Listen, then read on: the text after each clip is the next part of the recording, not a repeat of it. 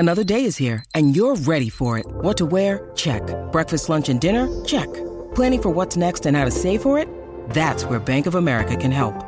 For your financial to-dos, Bank of America has experts ready to help get you closer to your goals. Get started at one of our local financial centers or 24/7 in our mobile banking app. Find a location near you at bankofamerica.com/talktous. What would you like the power to do? Mobile banking requires downloading the app and is only available for select devices. Message and data rates may apply. Bank of America N.A., member FDIC. Cheeseheads. Get on your feet. It's Curd and Long. Hosted by Sparky Fifer and Ryan Horvath. Number one, this Packers offense, I think, has proven time and time again that they are going to be really, really good next year. Man, really good. And they're pretty good right now, as is. Jordan Love's not turning over the ball nearly as much as he was earlier in the year. Making better decisions, he's still missing some throws, I guess you could say, a random throw out in the flat, maybe he underthrows, or a screen pass or something like that. He may miss time and time again.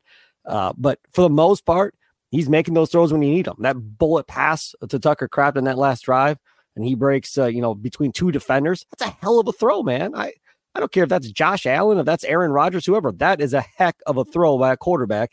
And that was a great throw by Jordan Love. And even Matt LaFleur was giddy in the post-game press conference talking about how excited he was by some of the stuff he's seeing from Jordan Love. And to think he's doing this today, or Christmas Eve, I should say. I guess it's technically not today anymore. It's Christmas Day as I record this. But without Christian Watson, without Jayden Reed, and Jayden Reed, you can argue, has probably been his best receiver to this point this year. And without Luke Musgrave, who's still out with that kidney issue, he's getting better, though. He's starting to catch the ball and stuff. So maybe we'll see him back if they get to the playoffs, I guess. Maybe sooner. I don't think so, but we'll see.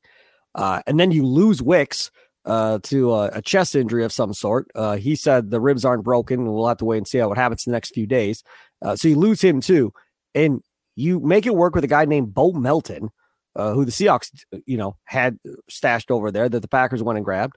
And he's been doing really good things on the practice squad, so forth.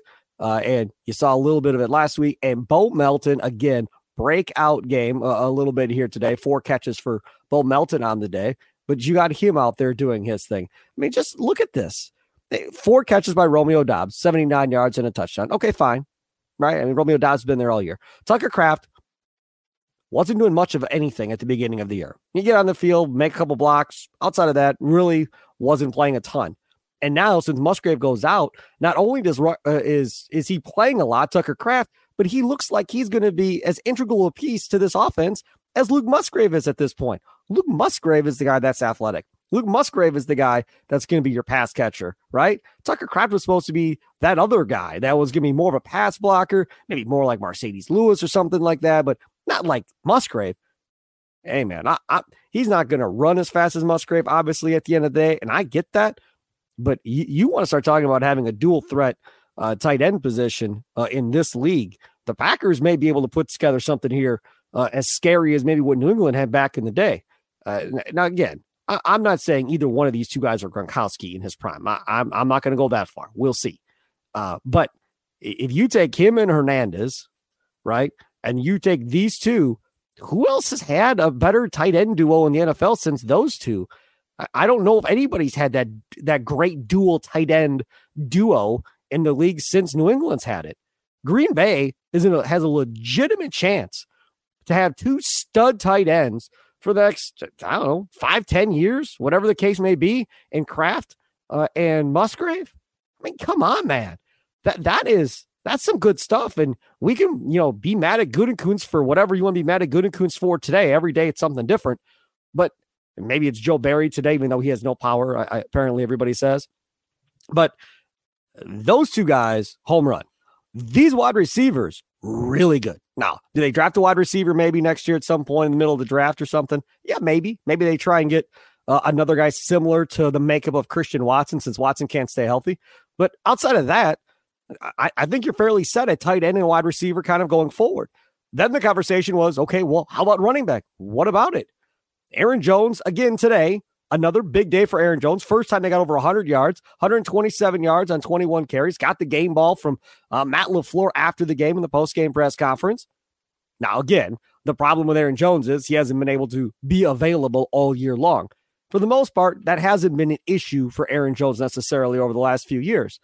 But the Packers and Aaron Jones have to figure out contracts and how this is all going to work if they're going to continue to ride behind Aaron Jones.